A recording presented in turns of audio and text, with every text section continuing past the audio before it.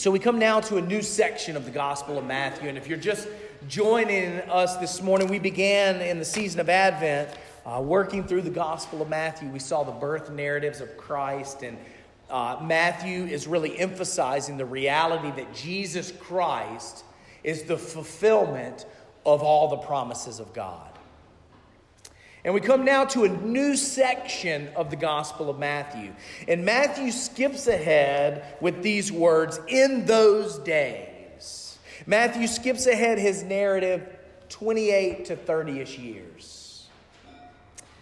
Really, we don't have anything about the childhood of Jesus other than what we've seen the last 2 weeks with his parents and the going to Egypt and coming back. Luke is the only gospel writer who records the story of Jesus in the temple at 12. But the Holy Spirit saw fit to not spend a lot of time in giving us any narratives about the childhood of Christ. And so Matthew skips ahead about 30 years.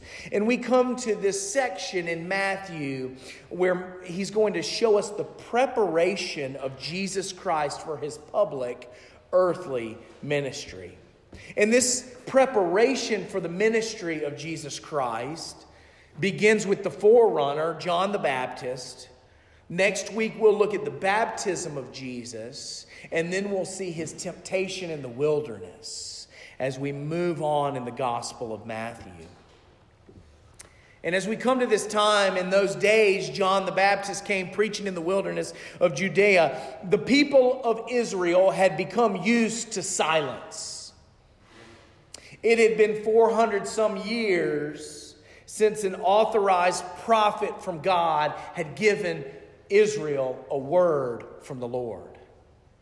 This was the prophet Malachi in the Old Testament, where our Old Testament ends. There was what some theologians call the 400 years of silence. Now, God is always speaking, we know, in creation and through his word, but there had not been an authorized prophet from God that we know of in these years. And so Israel had gotten used to silence. But there was a buzz in the air. Israel had been waiting on a new word from God, especially as it related to the promised one, the Messiah, whom God would send.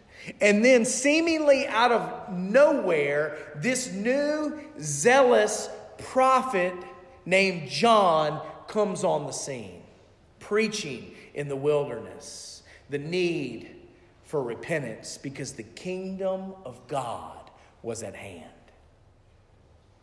Now, we are told more information about John in the other Gospels, especially the Gospel of Luke. We learn that his father was a priest named Zechariah and his wife was Elizabeth, and they conceived him after many years of being barren. We also learn that John is the cousin of Jesus. Actually, John's ministry is recorded in all four Gospels, in Matthew, Mark, Luke, and John. So I would encourage you, take some time later today or this week and read Mark and Luke and John's account of John the Baptist.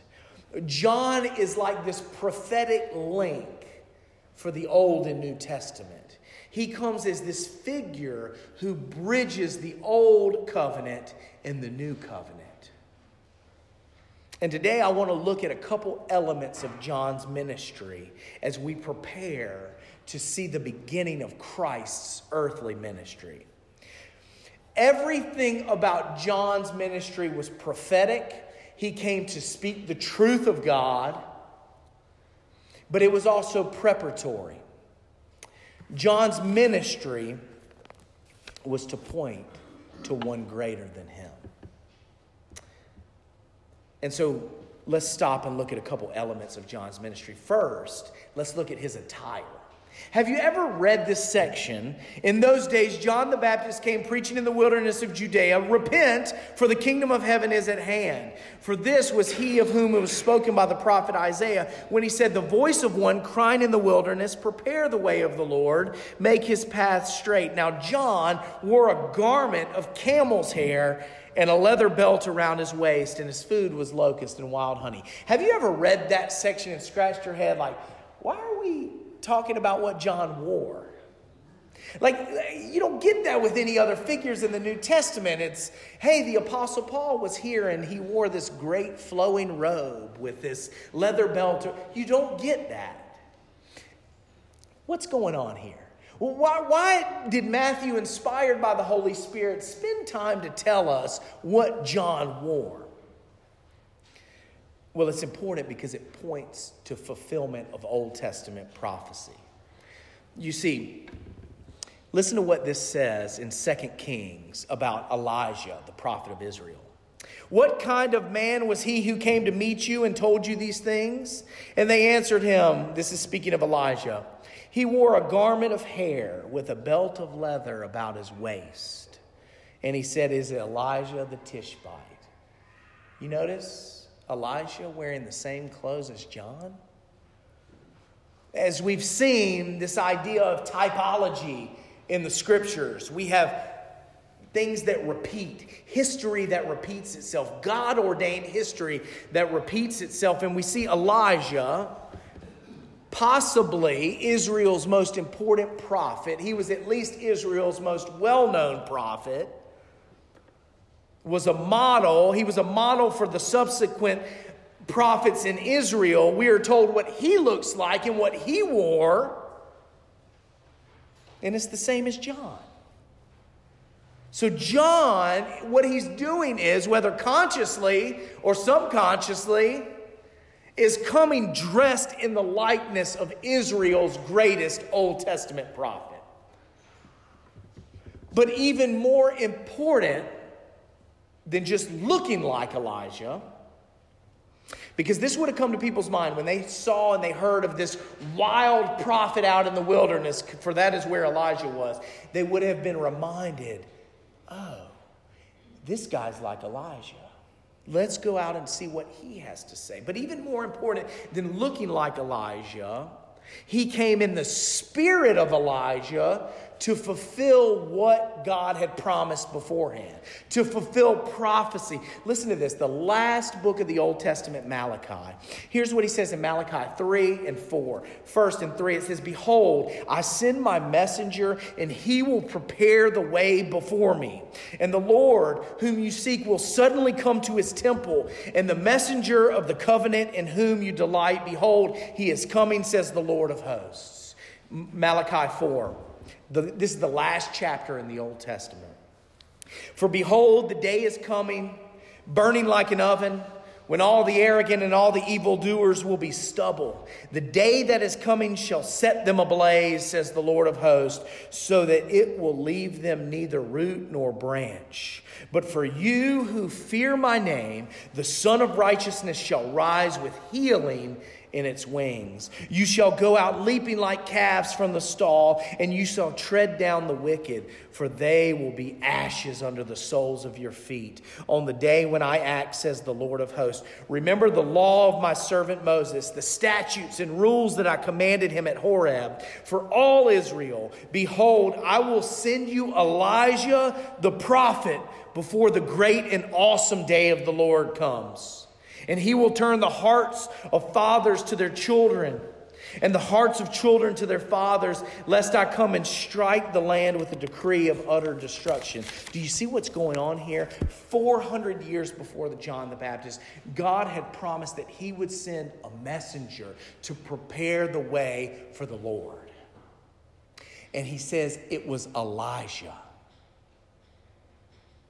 You see what's going on here? John the Baptist is fulfilling prophecy. And what we see, we're not going to take time to read this, but I encourage you to go home. In Matthew chapter 11, verses 7 to 15, Jesus Christ tells us that John the Baptist came in the spirit of Elijah. God had promised his people that Elijah would come. That Elijah would come before his Messiah came. So the people of God were waiting for 400 years for this Elijah. Now, some thought it was literally Elijah who would come, that he would return. But what Jesus tells us is that John the Baptist comes in fulfillment of that prophecy. So John the Baptist comes in the spirit of Elijah. That's what we see the Lord meant in the Old Testament. And so John is fulfilling an important piece of God's prophetic timetable. Before the Messiah comes, the forerunner would come like Elijah. So this is why these little details, every detail in our scripture matters. These details of what he wore, they're pointing to something bigger. They're pointing to something greater. They're pointing to something prophetic that God had promised Elijah would come. And we have that Elijah right here, John the Baptist. But even more importantly than what John wore was John's message. John's message to the people out in the wilderness was repent, for the kingdom of heaven is at hand. Now what we'll see is that Matthew will use the kingdom of heaven and the kingdom of God interchangeably. It means the same thing, the kingdom of God. Repent, he tells us. And so we need to stop and see what it was that this messenger came to, what message he had. And his first words were repent. And that's the Greek word metanoia. And what it means is a change of mind that leads to a change of action. The word literally means to change your mind. But we know when we actually change our mind about something, our actions follow, don't they? This is why John the Baptist later says to the Pharisees and the Sadducees, bear fruit in keeping with repentance. If you actually changed your mind about these things, your lifestyle would change. Your decisions would change.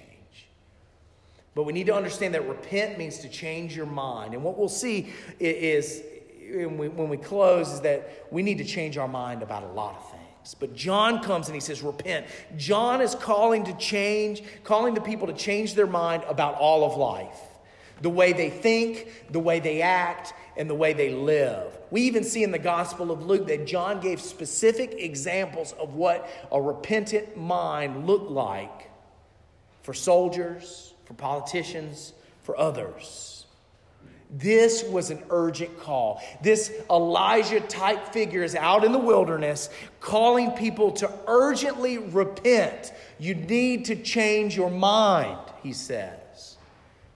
But he tells us the reason he's calling people to repent. We see in his message, the reason he's calling people to repent is because the kingdom of heaven is at hand. John's not just saying repent and leaving it at that. He's saying you need to change your mind because the kingdom of heaven is here. It's at hand. And so what we're going to see as we work our way through the Gospel of Matthew is that the kingdom of God will come up over and over and over again. It's one of the main themes in Jesus' ministry. In fact, it's one of the main themes of all the Bible. And I'm going to stop and give a little advertisement here for our book discussion group. God's Big Picture. What we are going to be discussing is the kingdom of God traced from Genesis to Revelation. And so if you've ever wondered, if you want to study a little more in depth about what the kingdom of God is and what it's all about, that's what we're going to be doing. And so we need to step back and say, what do we mean? Because the kingdom of God has suffered under much ink spilled by theologians and others, that it can be pretty confusing when we talk about the kingdom of God. So, actually, from the book we're going to use, I think Graham Goldsworthy, an Australian theologian, has the best succinct definition of what the kingdom of God is. So John the Baptist is telling the people to repent because the kingdom of God is at hand. What do we mean by the kingdom of God? Graham Goldsworthy defines it in the most simple way, that the kingdom of God is God's people in God's place under God's rule and blessing. God's people in God's place under God's rule and blessing. Now, Vaughan Roberts goes on to say this about this definition. That may sound like a simplistic definition for such a significant theme in Scripture, but the simple words contain great depth. God longs for human beings to enjoy intimate relationship with Him in His presence. As He is a perfect, holy God, that is possible only as we submit to His loving rule and do not sin. That is life at its best. Life as it was designed to be lived in the presence of God without sin. To live under God's rule means to enjoy God's blessing. The two go together. That is what we see at the creation in the Garden of Eden until the fall. But then human beings disobey God and forego his blessing. The consequences are devastating, not just for humanity, but the whole of creation. Everything is spoiled. But in his great love, God promises to put things right again and reestablish his kingdom on earth. The rest of the Bible tells the story of the fulfillment of that promise, partially in Israel's history in the Old Testament period, and then perfectly through Jesus Christ. So the Bible is about God's plan of salvation, his promise to restore his kingdom, and then the fulfillment of that promise through his Son, Jesus Christ. End quote. That was a mouthful. But I think you get the point. The kingdom of God is about living under God's rule and experiencing God's blessing wherever he has us. Now, in the Old Testament, that was in Israel. For Christians now, it's anywhere. The reason the call to repent is so urgent is because the kingdom of God is at hand. And the reason the kingdom of God is at hand is because the king is on the scene. The king is here. Because one of Matthew's themes is that Jesus is the rightful king, not just of Israel, but of the cosmos. We see that in Matthew 28, don't we, where Jesus says all authority, where? In heaven and on earth has been given to me. And I say it here all the time. There's not a place in the cosmos, in the universe, where Jesus Christ is not the rightful ruler and king. And so John is saying, repent because the kingdom is here, and the kingdom is here because the king is here. The reality that the king is here is so serious, and there's a call to get right with this king. Because this king is coming to bring his blessing, and you don't want to miss out on the king's blessing. But another important piece is that the king comes with judgment too. And you don't want to experience the king's judgment. And this is what we see in verses 11 and 12, don't we? The Pharisees and the Sadducees come, and John points the finger at them and says, you brood of vipers. He says, do not presume to say to yourselves, we have Abraham as our father, for I tell you, God is able from these stones to raise up children from Abraham. And then he begins to talk about his baptism. And he says that he baptizes with water for repentance. But one who comes after him is mightier than him, whose sandal he's not worthy to carry. He will baptize you with the Holy Spirit and fire. His winnowing fork is in his hand, and he will clear his threshing floor and gather his wheat into the barn, but the chaff he will burn with unquenchable fire. John is saying you need to get right with this king, because this king is coming to bring his blessing, but he's also coming to judge. This is why the call is so urgent. And we confess this, right? When we say the Apostles' Creed, don't we? And we looked at that last year. We did a sermon series using that as a jump-off point. What do we say? That Christ will come and judge the living and the dead. John is saying you need to repent because the king is here.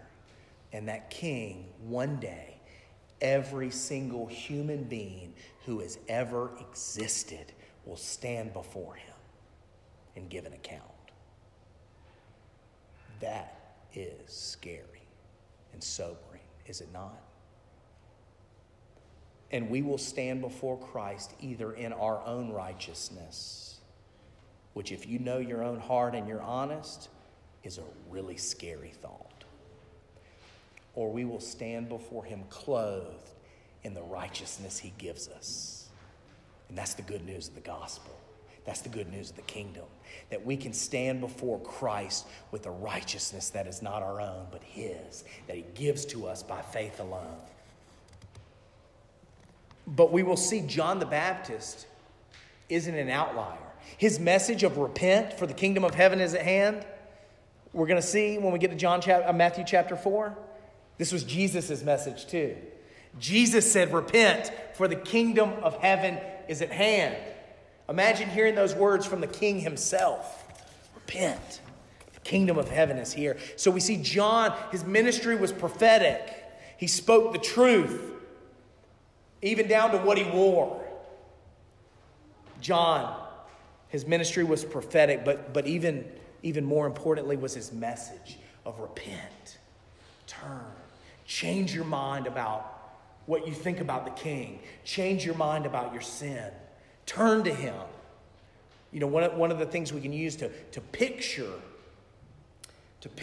repentance, Pastor Chris's was great, that stiff arm. If you're a football fan, you love to see a good stiff arm, don't you? I love that illustration. We could also think of a U-turn.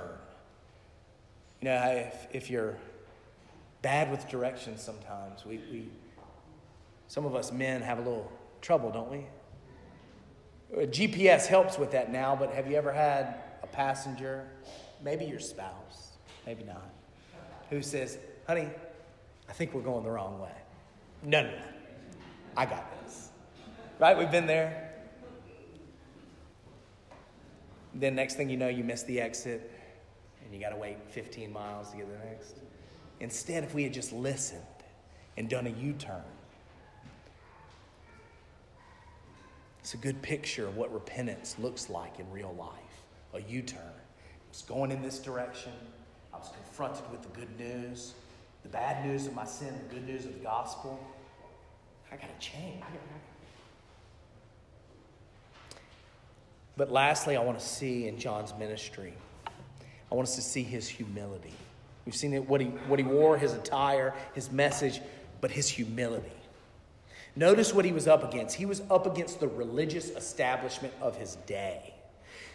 What we get here is a sneak peek that Israel of this time, the religious establishment, was already out of step with God and his kingdom. It didn't take Jesus to do that. It was before Christ even came. We see the Pharisees and Sadducees come to see his baptism, and he says, you brood of vipers, who told you to flee the wrath to come? Bear fruit in keeping with repentance, and do not presume to say to yourselves, we have Abraham as our father. I tell you, God is able from these stones to raise up children for Abraham. John is humbly out in the wilderness, eating a diet of locust and wild honey. This is kind of showing us that John lived a lifestyle of the poor.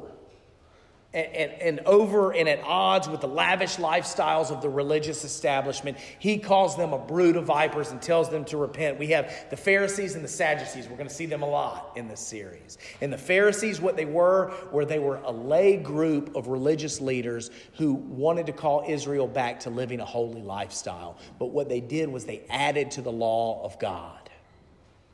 And the Sadducees, they were the aristocrats. They were the politicians, but they were also the priests.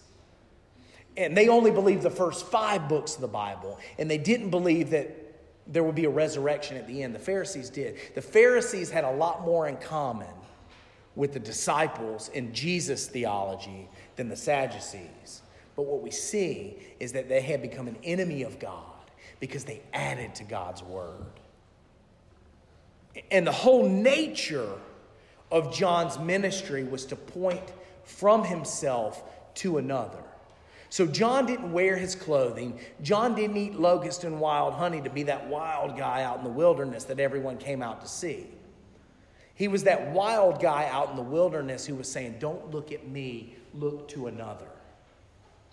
We see this with the quote from Isaiah 40. We're going to look at that a little more in depth next week. But it says in Isaiah 40 that in the wilderness, prepare the way of the Lord, make straight in the desert a highway for our God. Every valley shall be lifted up, and every mountain will be made low, and the uneven ground shall become level, and the rough places a plain, and the glory of the Lord shall be revealed, and all flesh shall see it together, for the mouth of the Lord has spoken. John even goes on to say he's not worthy to carry the sandals of the one who comes after him. Now, slaves in that day were not even required to mess with someone else's sandals. You can imagine how disgusting that was, right? And John saying, I'm not even worthy to touch him, to touch his sandals. We see the humility of John. The whole mission of John was to lift up Christ. Did you know that that's your job and my job as well? I've said it here before, if there's ever a day where I'm not preaching Christ and Him crucified and lifted up, you need to fire me.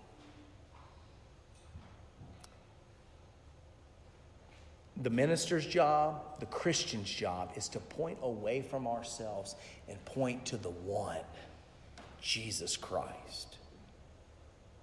And we see John. This is a great summary of his ministry from the Gospel of John. What does John say there? We know it, don't we? He must increase, but I must decrease. The whole of John's ministry was to point to another. And so we see with John, John prepares us for the King. He calls us to get our hearts ready. And so as we close, two things I want us to think of, with a lot of subpoints underneath each. Don't get too excited yet. As we look at the ministry of John, this prophetic and preparatory ministry, first and foremost, we do not need to presume upon God. The Pharisees and the Sadducees, we see, lived however they wanted. Some were more religious than others. But what they were doing is they were banking on their heritage. They were saying, Abraham is our father. We're good with God. Now, I'm afraid we can do the same thing. We can think we're all set with God because my grandmother really loved the Lord and she prayed for me, and my parents took me to church and I go to church too. I'm good. I'm good. Maybe we look at our good works, our community involvement, maybe even our church involvement. I'm good. I'm good with God. Look, I spend all this time at church. I serve Him. I even keep the kids downstairs. I know I'm good. Right? Oh, I've been a member of this church for X number of years. I'm good. I've been a member of this denomination for so long. It's exactly what the Pharisees and the Sadducees were doing. They were looking at all the wrong things and thinking they were right with God. And so our first lesson this morning is don't do that. Don't presume that you're all set with God because your mother or father followed Christ. You know, the old saying goes, what, God has no grandchildren? It's true. Do you sometimes think, oh, I'm baptized. I'm good. I've been baptized. I'm good with God.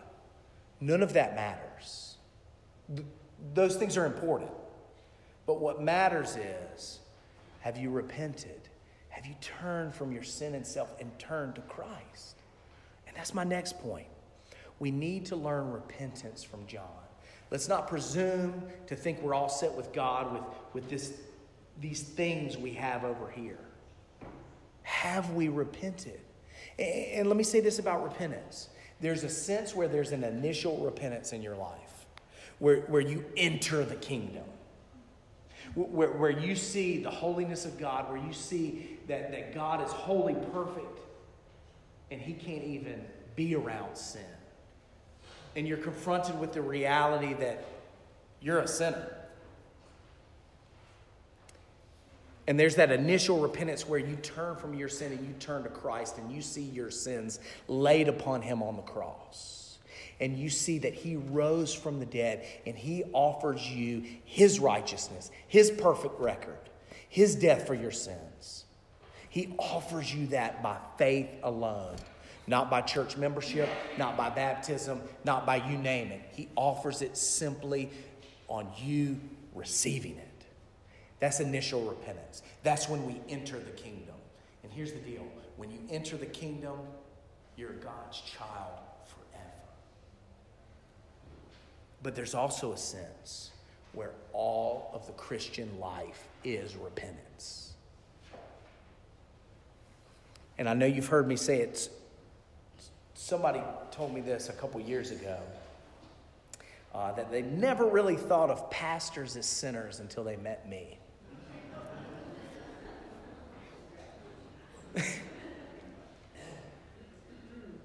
But what they meant was, here's what they meant. What they meant was, I regularly talk about the reality that I'm a sinner and that you're a sinner. In the Christian life, as Martin Luther said, the beginning, the first of his 95 Theses was this: when our Lord and Master Jesus Christ said, repent, he willed the entire life of believers to be one of repentance. This is why the Christian life sometimes can feel like 2 steps forward, 5 back. All of life is repentance. All of life. And what we mean by that, even if we've entered the kingdom, we're still called to repent. This is why Jesus in the Lord's Prayer calls us to ask for forgiveness of sins daily. Because we sin daily. And we're in need of repentance daily, not to keep our salvation, but to remain in close fellowship with God. And really, if you could think of it this way, if you can think of all of life as repentance this way, it is the lordship of Christ, us coming under the lordship of Christ in new areas regularly, right? Have you ever been reading the Bible and you say, whoa, I didn't realize that I've been sinning like that for the last 24 years. And that's why we open God's word, to let him speak over our life and show us where we need new areas to come under the lordship of Christ. Because that is the work of sanctification in the Christian life. And I want to close with this quote from David Mathis. He says this: all the Christian life is repentance.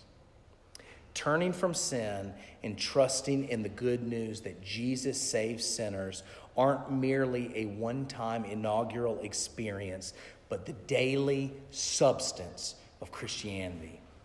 The gospel is for every day and every moment.